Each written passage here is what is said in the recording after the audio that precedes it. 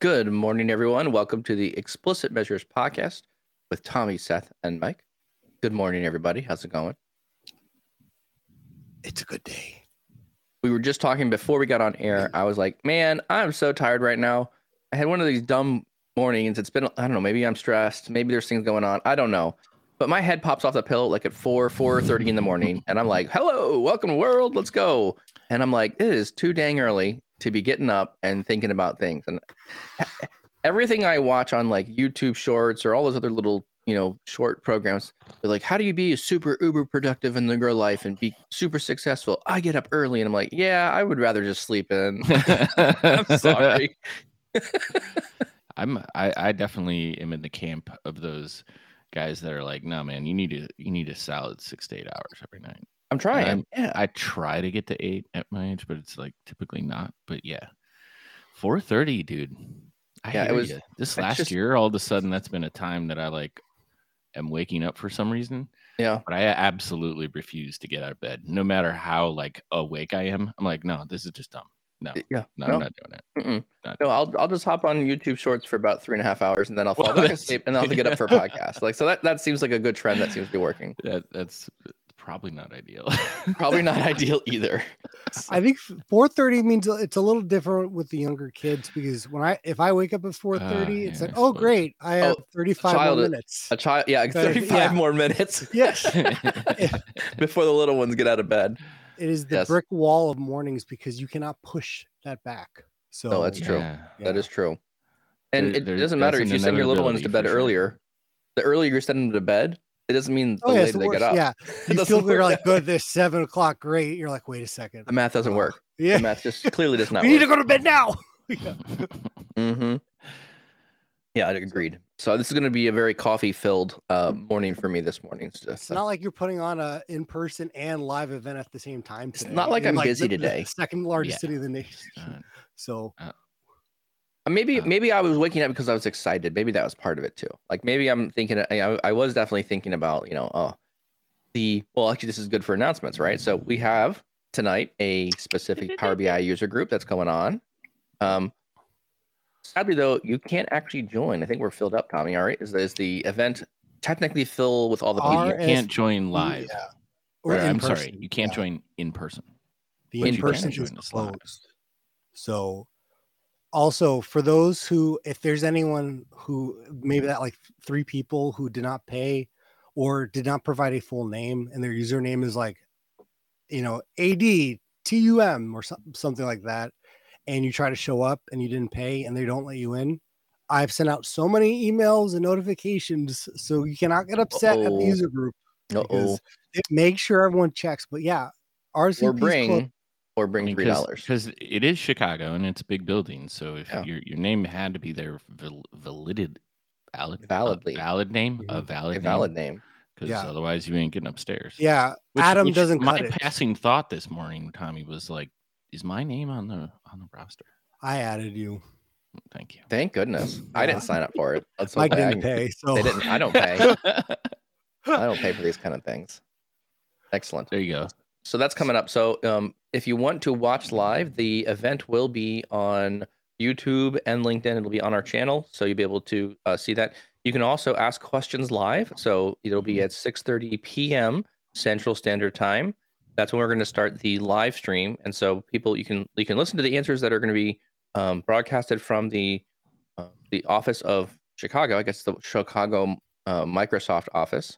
And then if you want to watch it, Tommy just dropped the link in there for the YouTube people. You can join that link and listen in and ask your own questions, and we'll try and funnel those questions together and direct them towards Marco and Alberto. Excellent. The only other thing I can think of that we should probably announce here is a little bit. We have introduced a new website that's dedicated just for the community. I'm really digging it. I think it's a lot of fun. We are getting lots of content together, and most certainly the bookmarks section of this is like my favorite part right now. Tommy keeps adding like 20 links a day, and I don't even go anywhere else now to look for news. It's like I go to other websites like LinkedIn or anything else and look for like who's posting the most recent articles, and Tommy already has a link for most of that stuff already because he must be getting up at 4:30 in the morning and combing through all the internet and making sure that all the good stuff's there. it says who adds it to the collection and at what time. So I'm like, I don't think I slept really well last night. He's like, Tommy Pulley added this at 2:13 a.m. Oh my gosh, yeah. Exactly. 2:06, 2:09, 2:13. Speaking of getting up too early. That is the definition of getting up too early.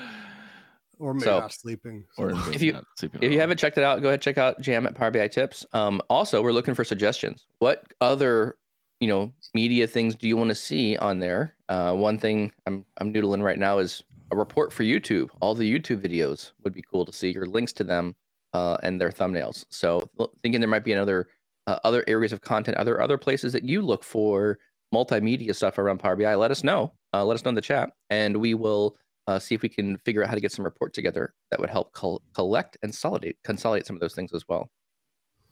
All right. With that, any other kind of announcements, things we should just real quick, I know James Bartlett is on the chat, and I want to thank him for all his PowerShell repos he's starring. So that was a bit of a rabbit hole. Yeah. So it's not ready yet, but I went through an actual productive rabbit hole, like scanner API, refresh history, and activity. Yes. I've talked about it in PowerShell. I'm like, yeah, but you have to do that manually, right? And we talked once about a solution where they were using a data flow for incremental refresh for the activity one to a data mart. Yeah. And I'm like, well, couldn't you just do that to another data flow?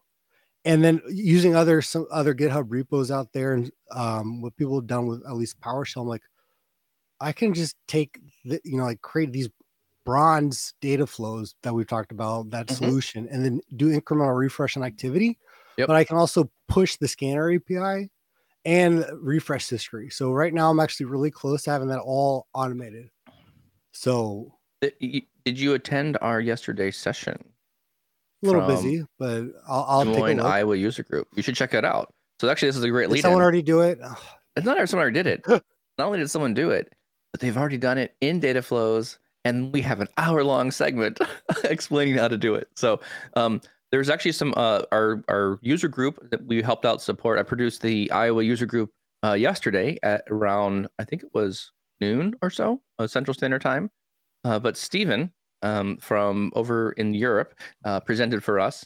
He did an amazing job. He went through what is an API, how do they work, had a great example. He even had an appropriate food example at lunchtime. So I'm, very hungry and during that time. So it was a very apt presentation. Very well done. Had great examples. Had some very clean demos, and he was literally writing M inside. It was super fun because we started calling the M beacon. I think of Alex Powers, right? So whenever M's involved, tagging him in various media or conversations that are happening or occurring, it's like throwing the Batman symbol into the sky. Instead, it's like the Alex Powers M symbol. And so we were calling him on Twitter, and he was able to zoom over real quick for the end part of the meeting and was given some comment and some feedback there too, which was super fun having Alex join us as well. So anyways, it was super cool. Very good session. I'd highly recommend it. I will go find the link, Tommy, while you get going here on the session today, and I'll put it in the chat window if you wanted to watch it. It was very good, super informative, highly recommended. Is that Steve Campbell? No, it was Stephen Ressil. Oh, got it. RESL. Yeah, super good. He's spoken, I think, once or twice before. I think he spoke at our user group one time. Super sharp, very smart, and understood very well how to explain the story of getting data in the API and handling tokens and where to put that information. Oh, man. You know what? Okay, here's an idea. As we're getting through this, Microsoft, please, all three of you who are listening to the podcast, if you could make the API experience of getting data easier inside like the data flow experience, like if you could just figure that out, like just make it easier, it would be like, it would make me really happy, because I don't want to have to build a custom connector every time I want to connect to an API that requires a token, period. Just make it so. Figure it out. Just make me a connector that does that. That makes it easy for me to get a token in there. And the more people are going to data flows right now, custom connectors can't do it in a data flow. So there's a lot of good use cases out there. I know that's on the roadmap, which is great, but you can do it in a data flow. So you can use a data flow to go connect to the PowerBI.com APIs and go get data from it. A custom connector. Like but if you want to hide the secret, you have to kind of like bury the secret inside the data flow to make it work. Yeah. If you hide it with using to me, this is like a no-brainer. Like Microsoft, just make this work. Figure out how you got to make a NEM query work so that you don't have to worry about the security anymore of that. Just make it so. Microsoft, just dumb it down for us. make it so. I know. That would make my life a whole lot easier. And I think that honestly, that would open up a ton of opportunity for people to bring more things to data flows. If you want to start driving use of data flows, get that to work. That'd be huge. I bet they're already happy. Huge. Anyways, sorry. Soapbox and a rant right there. Any other topics we should talk about? I'll take that as a no. No. Let's do it. All right. Let's do it. Today's topic is Power BI as a part of the Microsoft Office installer. This is, I think, going to be a hotly debated one here. We're going to have some different opinions on this one. Tommy, give us a little run up here on the topic here. What's this all about? Yeah, so welcome to the speculation podcast, which is probably not speculation. It's real. That's what we're gonna do. No, that's true. So at some point on the Power Platform Release Wave 2 for 2022, one of the features or the releases will be that Power BI Desktop will be automatically included on Office installs. So if you're installing Outlook and you're like, hey, download Office, well, Power BI Desktop's going to be automatically included in that little bundle. They're rolling it out slowly, and admins can still disable it. But at the same time, how many admins are going to do that right off the bat? Mm-hmm. So when we talk about, Power BI is free to download. Where do you disable that though? I'm going to see where that lives. Settings. It's in an admin setting of your Microsoft 365 portion. Yeah. So this is interesting to me because everything we have up in this point is being controlled by like the business team. The business team can turn stuff off. There's a whole nother team that is like managing the Office 365 stuff typically, right? It's a totally different team that does this. So they got to be aware of what's going on. But the biggest thing is how many people, we always talk about Power BI is free to download the adoption, but now people are going to randomly just find, and I'm sure Microsoft, when you open up Windows, is going to say, guess what? We also have this new thing called Power BI on your computer. Try it out. So there's going to be what I think we all imagine, what I imagine, an influx of new people who have never even heard of Power BI now easily being able to just open it and like, I can connect to Excel here.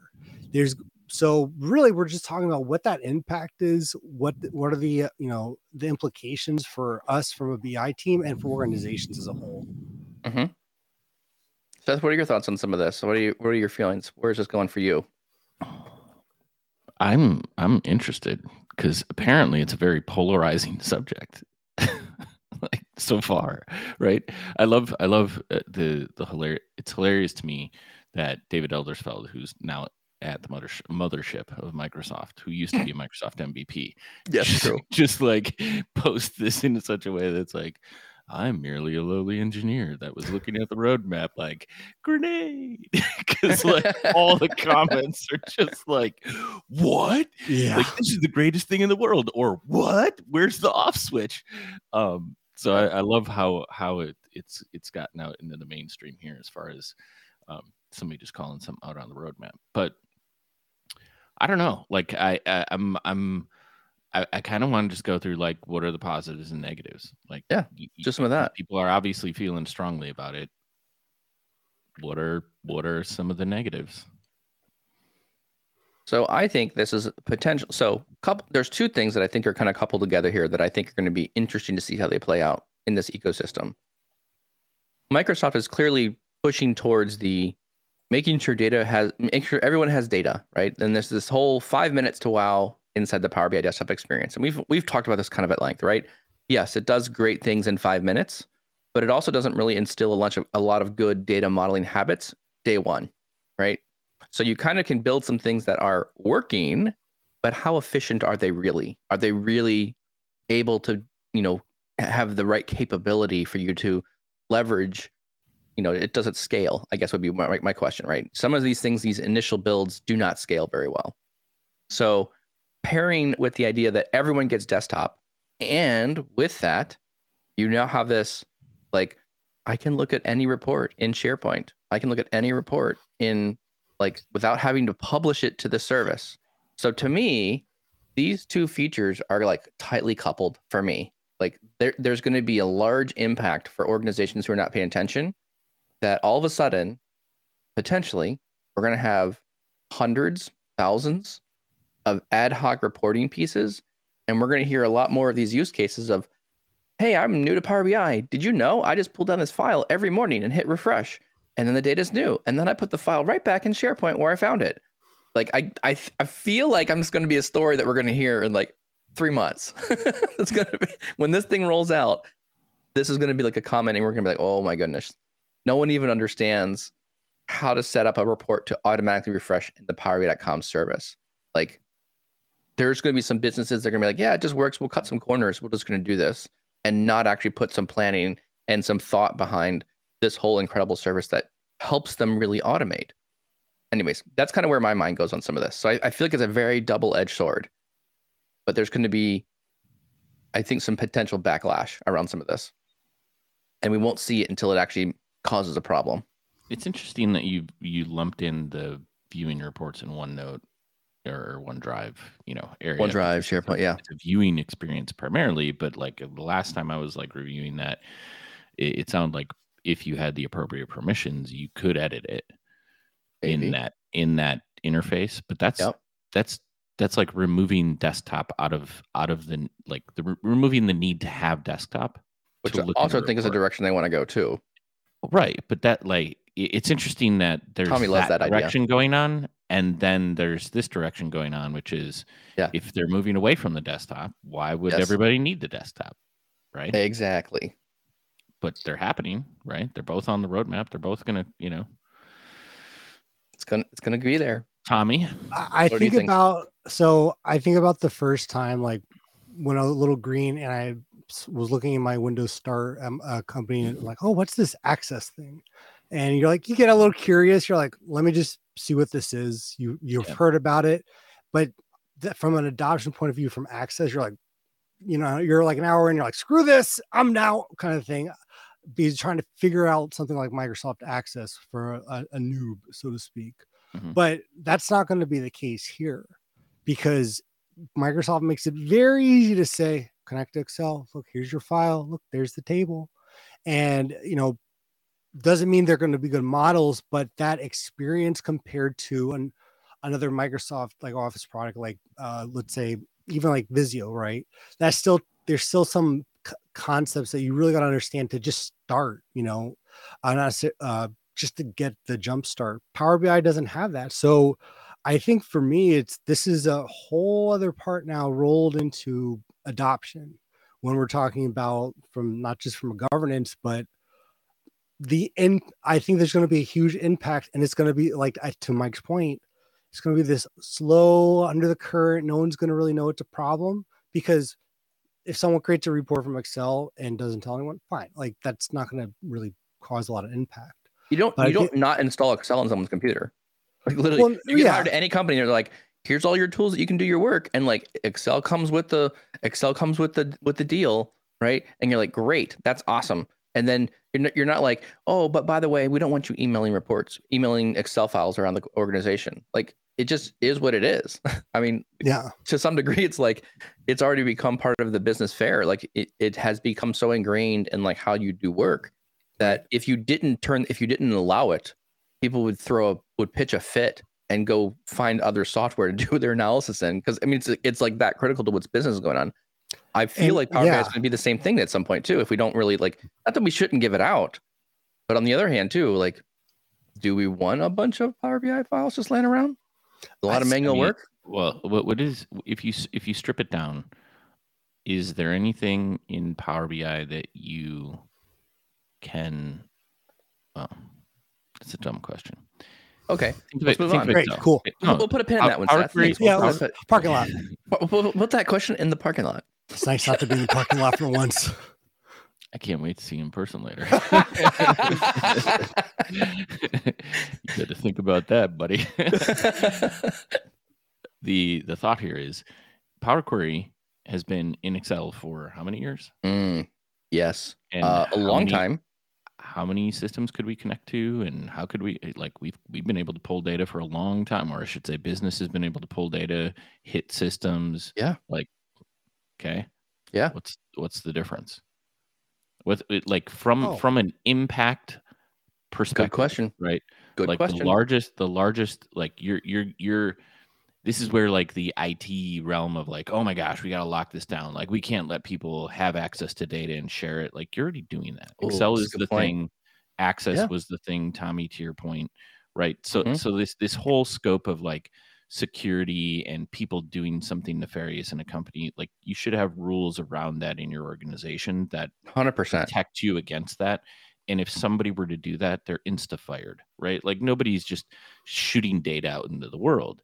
Now, from a usage perspective of like desktop, to me, this makes a lot of sense because we've also had that conversation where we're like, yeah, man, Power Query lived in Excel for how many years and nobody ever used it. Nobody used it. When Power BI came out, all of a sudden that's the conversation. Like you guys have had this for forever.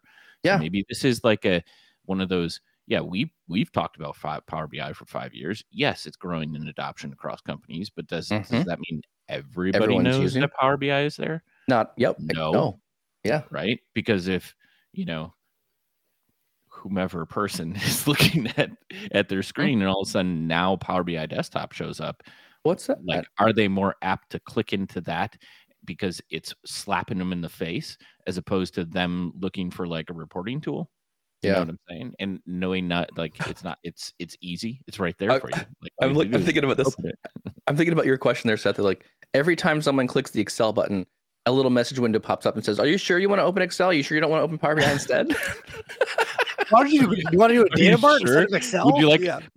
Maybe it's designed to be a redirect, right? Maybe it's a redirect. It's part of Office, so it can be a redirect. Are you sure you want to do this? Maybe they're going to change the color on it so it looks a little bit more like other tools. Well, allow me to tag me in because allow me to answer your question pretty effectively. Yep, tagged. Cool. So there's two major differences to Power Query's been around forever in Excel. One, until like the last 3 years, if you wanted to even know Power Query was there, you got to enable a plugin, right? Yes. It wasn't necessarily already. It was very hidden. Correct. So and you had to install something, so sometimes people didn't have the installer. Mm-hmm. Yes. And the second thing is Excel has a lot of other purposes where Excel, like, it's neat, but it's not an essential feature of Excel, right? Power Query. Correct. It's cool. And there's pivot a lot tables of things was you like, can do. It's like the pivot table piece of it. It's like, hey, we have a pivot table. Like that's, and I even talk to people now. They're like, what's a pivot table? I'm like, oh my gosh, you haven't played with pivot table. Like this is like an essential for me. You got to learn that stuff because it'll make you so much more efficient. Well, and like to your point, like Power BI, the first thing it says, connect the data, which is Power Query. The other part of this that makes this a lot different than just connecting to data in Excel is for a lot of organizations who probably everyone has pro licenses and they don't have their security set up in the administration. Well, now they're going to connect to data, put a few visualizations together, and they may just close that report or share it on OneDrive, or they're going to go, what's that publish button? And next thing you know, they're going to be able to publish. Like that's not a restricted part of the desktop application. So that to me is where all of a sudden the rise of the Wild West is going to happen. It's going to happen slowly. Then it's going to realize how much of an impact that is. Either you're publishing in my workspace and then you can share it with people because you might not have those, the restrictions in the admin settings. A lot of organizations don't. Because everyone needs pro now. And next thing you know, we have all these reports being shared in my workspace. And that to me is where I think the biggest implication of this, just someone connecting to an Excel file in Power BI and doing their own visualizations, fine. Like there's not a big issue there for me in terms of from our point of view. Obviously, that's a good adoption project for us to help say, hey, we know you're doing these Excel files. Why don't we give you a live data set to connect to since you already got it? I think that's a really good use case. But for them to being able to publish a report and then share it without, now more people are going to have that opportunity, or everybody. That to me is where my largest concern or the largest impact is going to be. So I think you're actually talking into some point that was asked in the comments here in the questions. Power BI Park was asking, What do you think organizations should do right now to get ahead? What kind of governance should they put in place?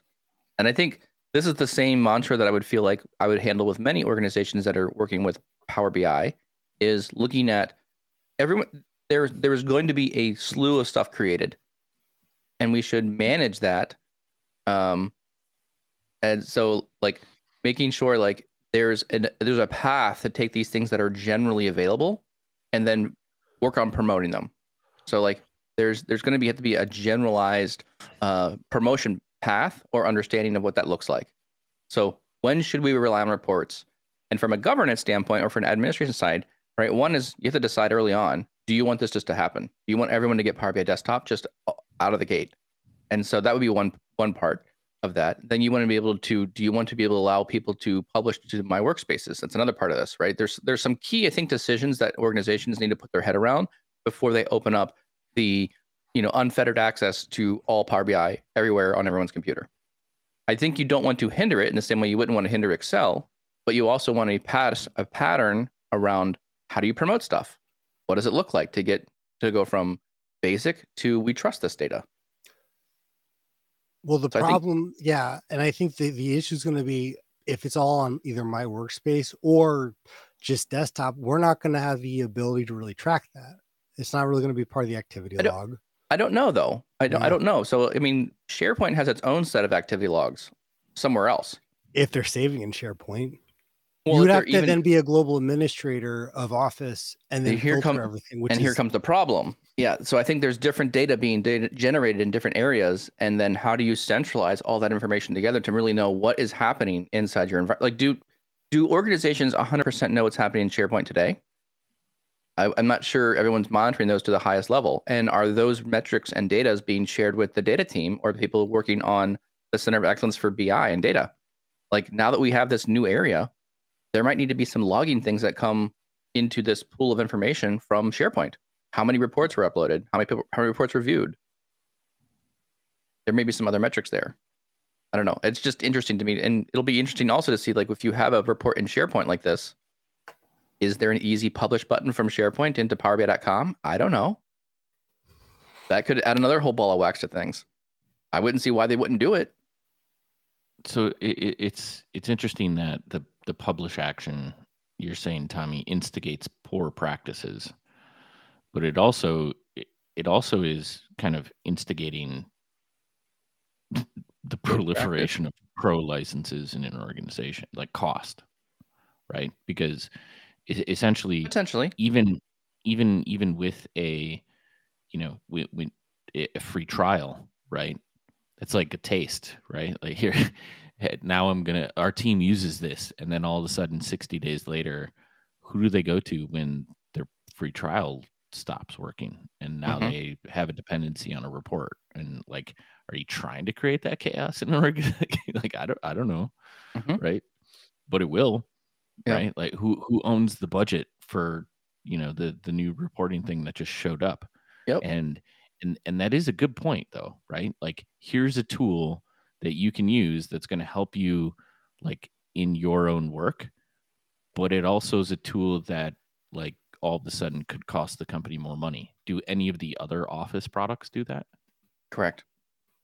I don't know. I think so. I don't think so.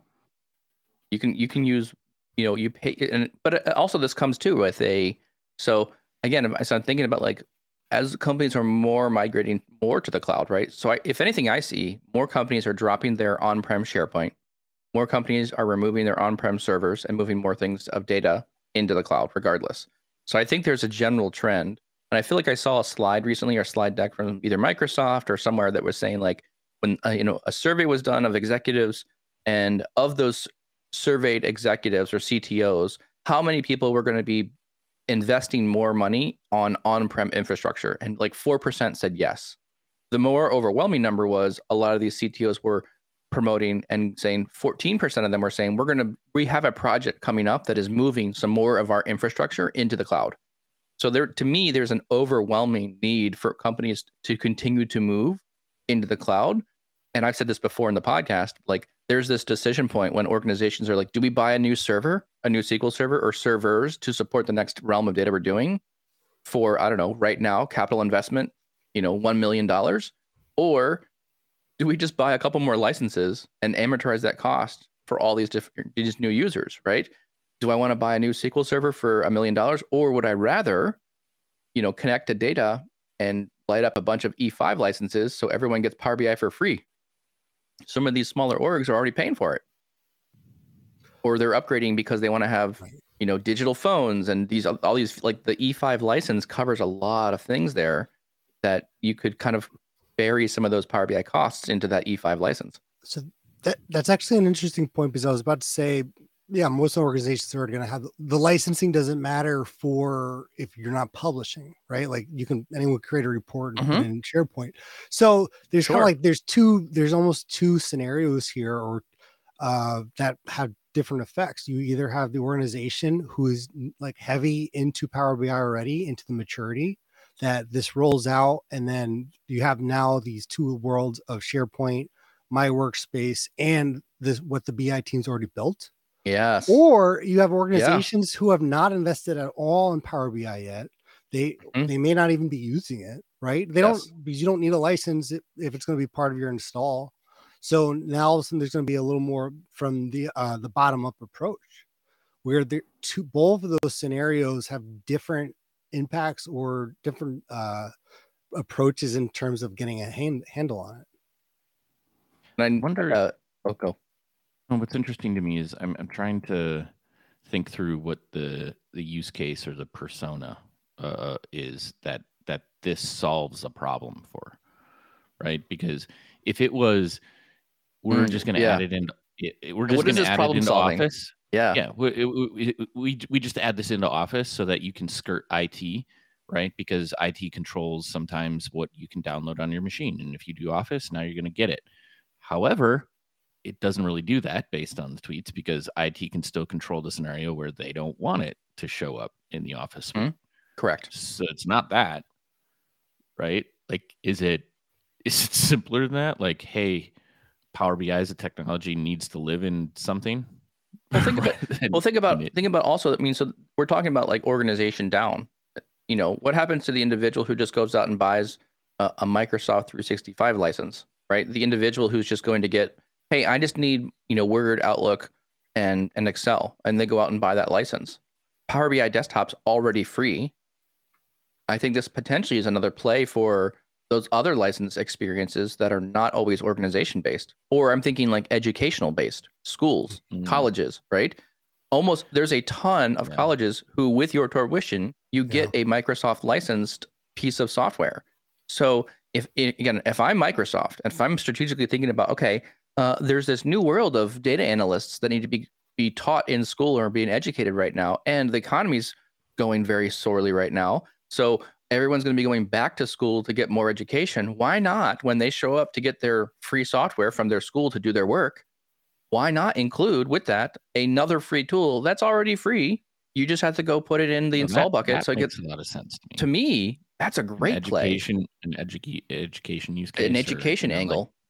But that's kind of like the same thing I was referencing with like the punch in the face, right? Here it is, right? Yeah. Like you never knew you needed it. Correct. Right? Yeah. So you're creating the need, unlocking that door, regardless if it's education. But education's a great scenario or persona where I could see like that's part makes of total your course sense to me. You know nothing about Office and Microsoft products. Now it's part of it. Now Boom, it's part of the conversation from the get-go. Yes. But it's also now like part of the conversation in your workplace, because like, what is this new thing? Not if you're the star, click on me. Yeah, exactly. Not if you're in the liberal arts, brother, because I did not care about any of this stuff back then. Me neither, dude. But you guys were rolling around campus with your Macs, right? You didn't even know it. Oh yeah, I had no computer, dude. I had no computer. I wrote everything out by hand when I was in school. I hated pen and paper. Microsoft was like, I was always a Mac guy. Yeah. Anyways, well, this actually brings up an interesting idea, because we're talking about the opportunity, and honestly, as much as we're saying the negative, oh my gosh, this is terrible, this can actually, if we, from a BI point of view, and because I'm thinking about this, like, what does this mean for the BI team, or what's the impact? If we can get on top of this and you have a game plan going into this, this can actually be a great opportunity for adoption. And truly. So what's the biggest thing that we've always said that we're trying to understand is like, what are people trying to build? And we want to see their examples. I've talked about seeing people use personal bookmarks, and we build things off of that. Well, a lot of people right now, what do? They export data and they put it in a pivot table, like the sales op person, and that's way people are reporting, just exporting data. Well, now they can visualize it themselves. I guarantee you're going to see more than one use case of someone exporting data from a official Power BI report and then connecting to that in their Power BI desktop, since they may already see it, and creating visuals from there for their manager or for their sales team. Mm-hmm. But that's an opportunity to me, because as long as we can track that, because now we have an example of what they're trying to do that they have not been able to voice. I agree. So this tool is a great tool. It's a great equalizer, and it's a great communicator between what the IT group needs to do and what the business needs to do. I think I'm firmly believing like this is, so don't get me wrong. When you said earlier, like we're poo-pooing on this idea and don't love it. I think it's a great idea. I think it's very brilliant for Microsoft to do this. And I think this is a great move. I think what I'm just trying to say is, like, organizationally, just be mindful that's coming. We need to plan for this. Well, to that point though, like to that point, Mike, what is your recommendation to organizations? So, if you want to properly roll out things, do you disable this? I think you would disable it initially until you get your feet wet with what this could mean. It would be nice to even roll this out with a test group as well, or work on what does the training. So, okay, maybe people are going to be able to do things in Excel, right? And they're just making stuff and data and this goes across the organization. There's an opportunity here before this rolls out to your organization is to think about how does, like, so if I'm doing this for my company, I'm looking at a COE, a Center of Excellence, or the community of practice. We're talking to these people and saying, hey, this thing's coming down the roadmap. We need to talk to the owner of the Microsoft 365 or the Office suite, and we need to engage with them, talk to them, have a conversation like, hey, this is coming. We have these concerns about this. What does the company stance look like this on these things? What do we feel like this is going to be doing? If we have a strong data culture, maybe we say, yeah, this is good. Let's roll it out. Maybe this is also something where you prepare a little minimum amount of training around this before we light these things up for you.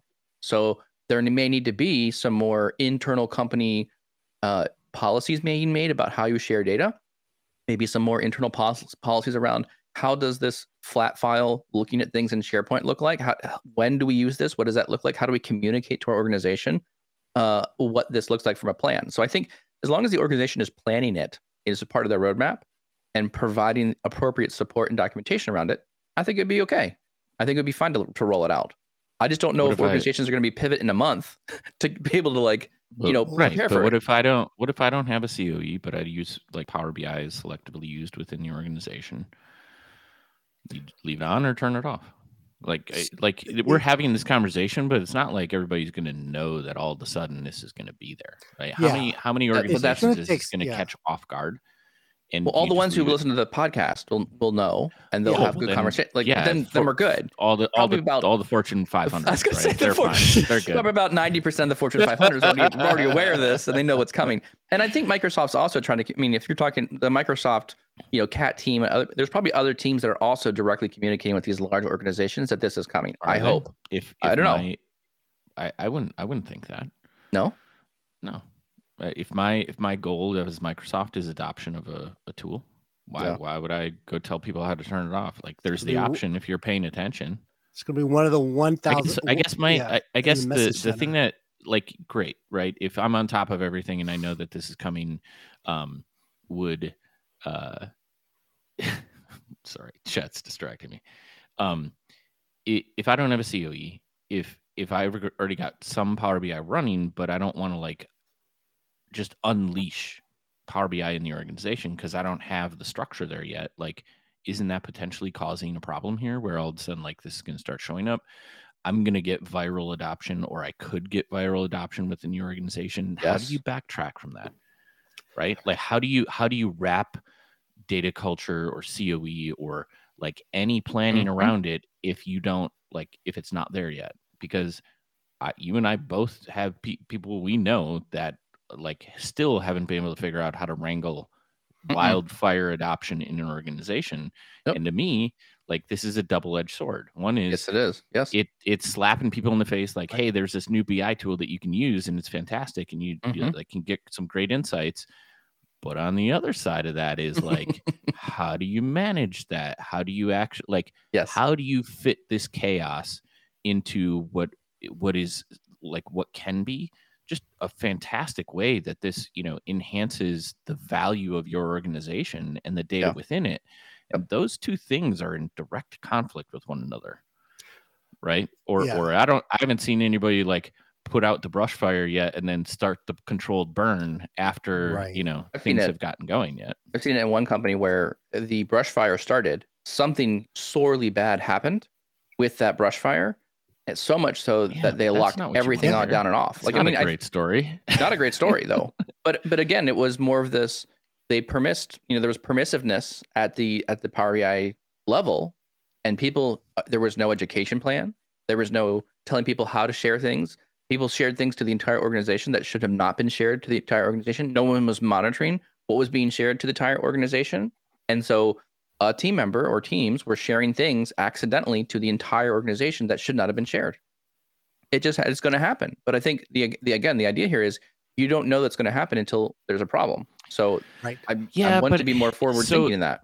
So I guess the question there is, you could do that with other tools like a Word doc, Excel, like you dump it in the wrong SharePoint folder and you share the wrong folder access to everybody in the org as opposed to one person, right? Like, so there's other things that can be done.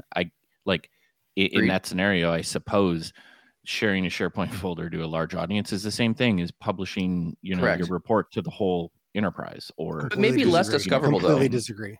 I mean, I would say, well, and I guess that's where my question comes. Yes. Is it the same, or is Power BI in this position where you could make a much bigger mistake? I think so. Technically, you could, because you could share externally. You could, you know, like you'd have, like in an email, like you'd have to take that Excel doc and drag and drop it into an email and say, hey, yo, so-and-so in another company, here's my sales data, as opposed to you were part of an AAD group, or, you know, something I shared to in the entire org, and now you see my report that you never should have seen. Well, I don't think we can think of Power BI as the same concept as a collaborative tool like PowerPoint or Word. I mean, if your company's sharing, like, ironic, seems how, like, you know, some of the mantra is, oh, it's PowerPoint, right? But it's not everywhere. That, because it's not. You don't publish all your PowerPoints to where everyone's looking at that on a daily basis. It's still a single file, and it's less discoverable. The PowerPoint doesn't have a PowerPoint.com that is like this shareable community-based thing that's collecting of all the PowerPoints. Like, to your point, Tommy, like there is an aspect of Power BI that is easy to share all of the content. That's the point of it. Right. And that's the audience of Power BI is completely different, where if you're establishing the company's goals, it's a point of trust too, so I don't think we can even compare it to like managing Excel, because everyone uses Excel. Your company's usually not real, you know, there may be a few Excel files that your C-level people are looking at. But Power BI's purpose, like the purpose of is to do that for the organization. So now if you have these random reports scoping in, how is a user going to know the difference if this is sales by a sales rep, right? Created by Joe Schmo, compared to like the actual sales data. But how will they know? But this is the problem you're going to have, though. I mean, you already have it today. You already, I mean, the challenge isn't different, I think, at this point, right? So the tools, so to me, what's happening here is the technology is slightly changing. The technology is adjusting what people can do and how they can do things. So for example, like you can make a Power BI report, you can share it. This new feature that's coming, the technology is now adapting, it's adjusting. And so because of this new technology change, the process of how we do things is going to have to adjust. And then people need to learn that process and adapt. So like what I'm trying to liking the situation I'm trying to liken this to is, if you give access to those upstream data sources, you could now have multiple people. So let's just say we have a lake, and people can just go access and write queries against it and get stuff out of it for whatever reason. If you have two different audiences looking at the same information inside the lake, they're going to process the data differently. They're going to filter different things out. They're going to have different stories. And to your point, Tommy, right? there's going to be points in the business. How can we trust? Where does truth come from? What does that single source of truth look like when you have more people doing their own things across the organization? I think this brings an opportunity for companies and organizations to really sit down and think what is valuable to our business, because now the capability of creating lots of rich, good data or good analysis has increased, right? It's adding a benefit, but you're now introducing, I think, other problems. And so the only way to me, some companies will solve this by shutting off access to anything in the lake or the back end stuff. It's not just that. So how many organizations do you know where they're sharing, like the security groups and groups are in the workspace level settings, right? So all of a sudden a user is going to go, what's this data hub? Oh, look at all these data sets I can connect to. What's the data flow? And that's going to be so easy, so they don't need a data lake. And a lot of organizations do that. Like, yeah, we just give access to the workspace for people. So to me, exactly. Yeah. But to me, it's kind of like trying to tame a wild horse, where if you can do it, you can break it, and people ride horses. It works. If you can tame it, this can be a huge asset for adoption, but you have to have the prep. So I'm just going to ride around my Ferrari instead. I'm going to ride 150 horses as opposed to like your one horse. So you can sit, you can stand except you can stand horse Ferrari. I don't know. I don't know how many horses our Ferrari has. 300 horses. How many horses have a Ferrari? Someone fact check me here. How many horses does a Ferrari range have? 500 horses? Tommy, you keep riding around your Excel on your one horse. I'm going to ride around Power BI on my 500 horses. I have no idea how this correlates at all. Like I'm trying to find the analogy. This is a long walk to that joke, but it aligns because the Italians are coming to Chicago. You have to explain. They're from Italy. Ferrari is from Italy. Therefore, Ferrari. A long walk. I'm tired with no water on this one. Yeah. I'm not following it all the way there. Oh, I can't lead this horse to water. All right, let's forget the horse. Put the horse in the parking lot, okay? So we'll put a pin in that one. With the car, we'll put a pin in the horse. I think for teams, so where the kind of that critical point of this being either a huge asset or detrimental is establishing the BI team, if you have it, where they do have a support center. It doesn't necessarily have to be a whole community of practice, but it is at least established at the organization that these people are on the BI team. Here's how you get support on Power BI that you should already have, but now making that more essential. And it's not just establishing support, but establishing the people who are responsible for that. Yes. So agreed. I know who, like, someone's going to build a report like a sales op. Like I can't, they want this, but I don't know how to do it. Oh, I know who to go to. And that's a perfect, case study, I think, of how this can be helpful. The other part of this is making sure your settings is the configuration of, or do you have everyone shared with a workspace? Because then they're going to have access to all the data there. Do you have your tenant settings right? There's an API that says, here are all the things that are tenant wide shared. Yeah. This has become so much of an important topic that they made an API just for that topic. Because they knew. Exactly. Because they were asking for it. But this has to be prepped before, or else then that Wild West is really going to happen. And I think having your admin configuration and game plan prepped and ready to go is, to me, like, I don't know which one's more important, the establishing that BI support or this, but they're parallel. They're parallel in terms of they're critical. If you don't either establish, or it's an and, not an or. So that's where I'm laying on this thing. I don't think you turn it off. I think you turn it off as long as you need to, in order to prepare what you feel like as a company is the right way to approach this and educate your team about how to use it correctly. What are your stances on how these are going to work? And so I feel like at some point, particularly for these two new features, coming with Office and sharing to, or being able to view reports inside SharePoint, I think you initially turn it off for a small select. Hopefully, these are things that you can turn off for a secure, you can allow it for a security group and test it to some group. I don't know, but we'll see. The feature's not done yet, so it would be nice if you could have a small group of people explore the feature. It's part of Office. So there's no security groups around. Like it's like the same with the release centers, like current channel, semi-annual. Yeah. So I mean, I kind of that's not iterative in any case. Like you're like. I would turn it off for 2 months and then start talking to other organizations that are using it right failed in it to see what happens. Yeah, no, I mean, just hey, did it spread like wildfire? Like, what did that do to your Power BI environment? Like, yeah.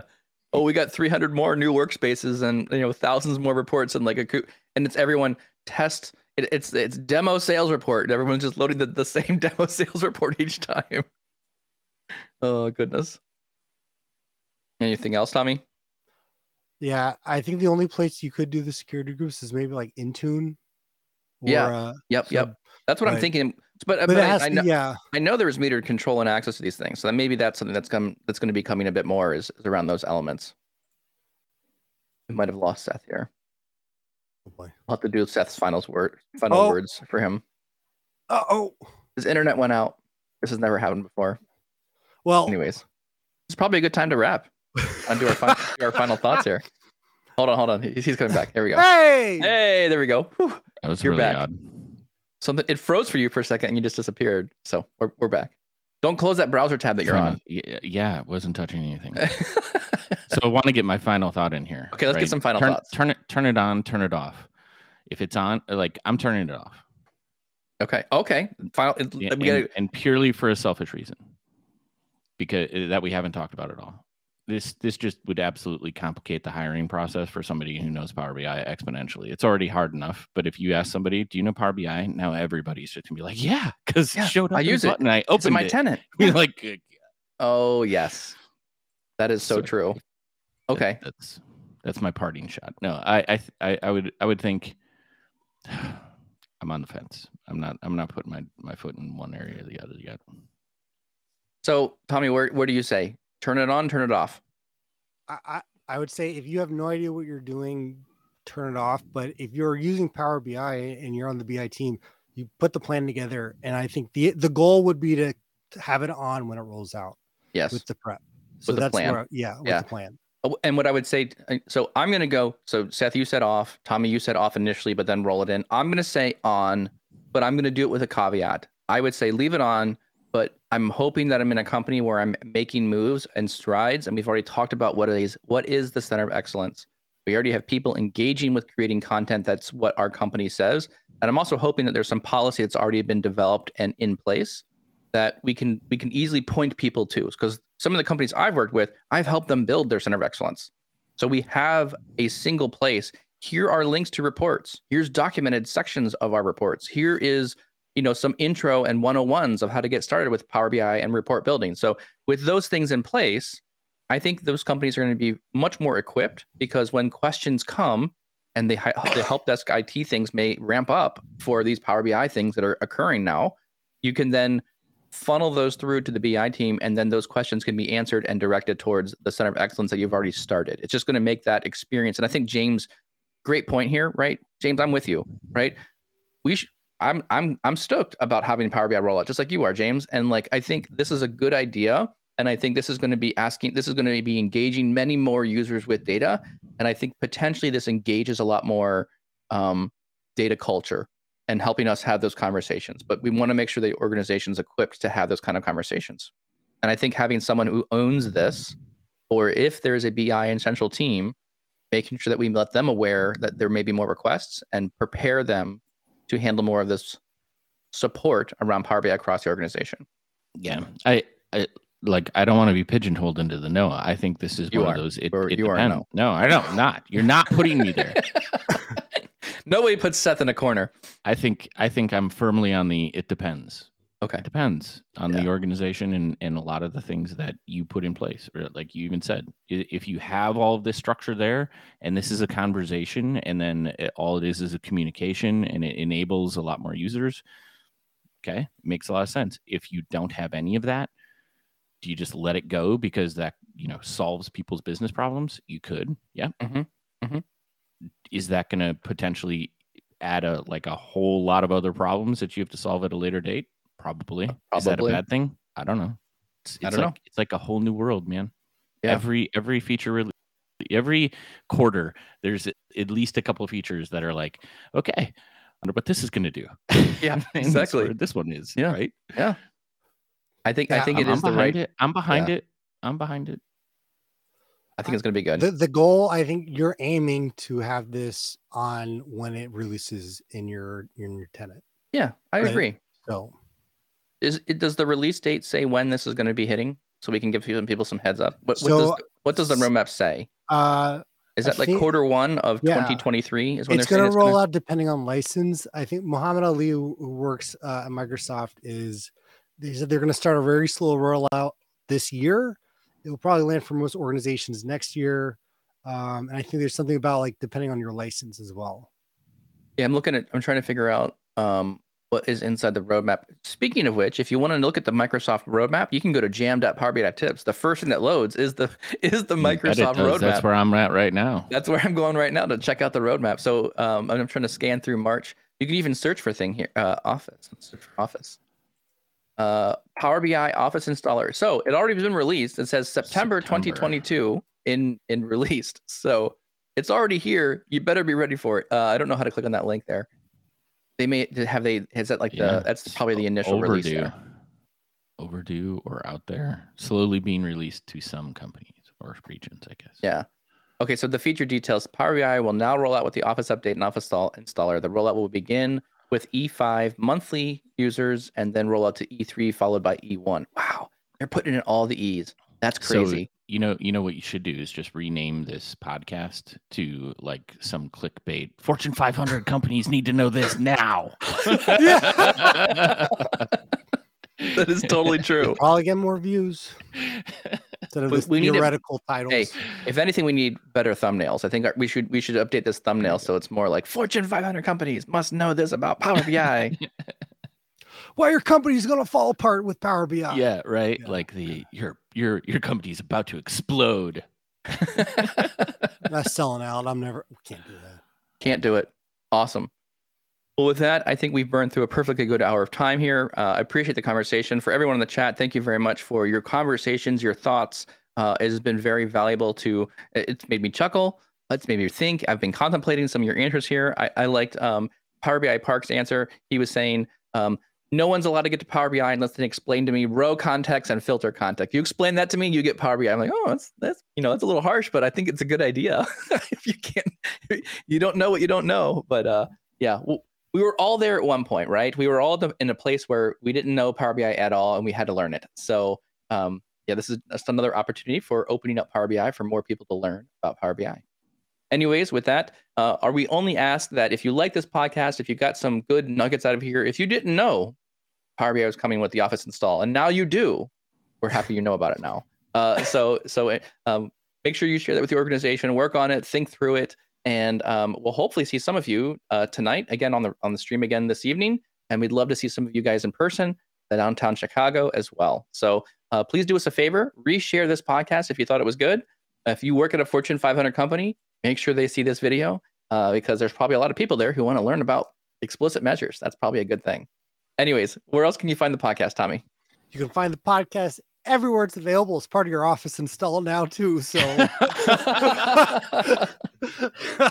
see if we can figure that. Yeah, let's do that one. Spotify, Google Podcasts. Make sure to subscribe. You can search all of our podcasts. And we've done a lot of this. So to Mike's point, if you do enjoy this, share the word. That's the biggest way you could show that like the podcast. We should keep doing this. Yeah. Yeah. Thank you so much.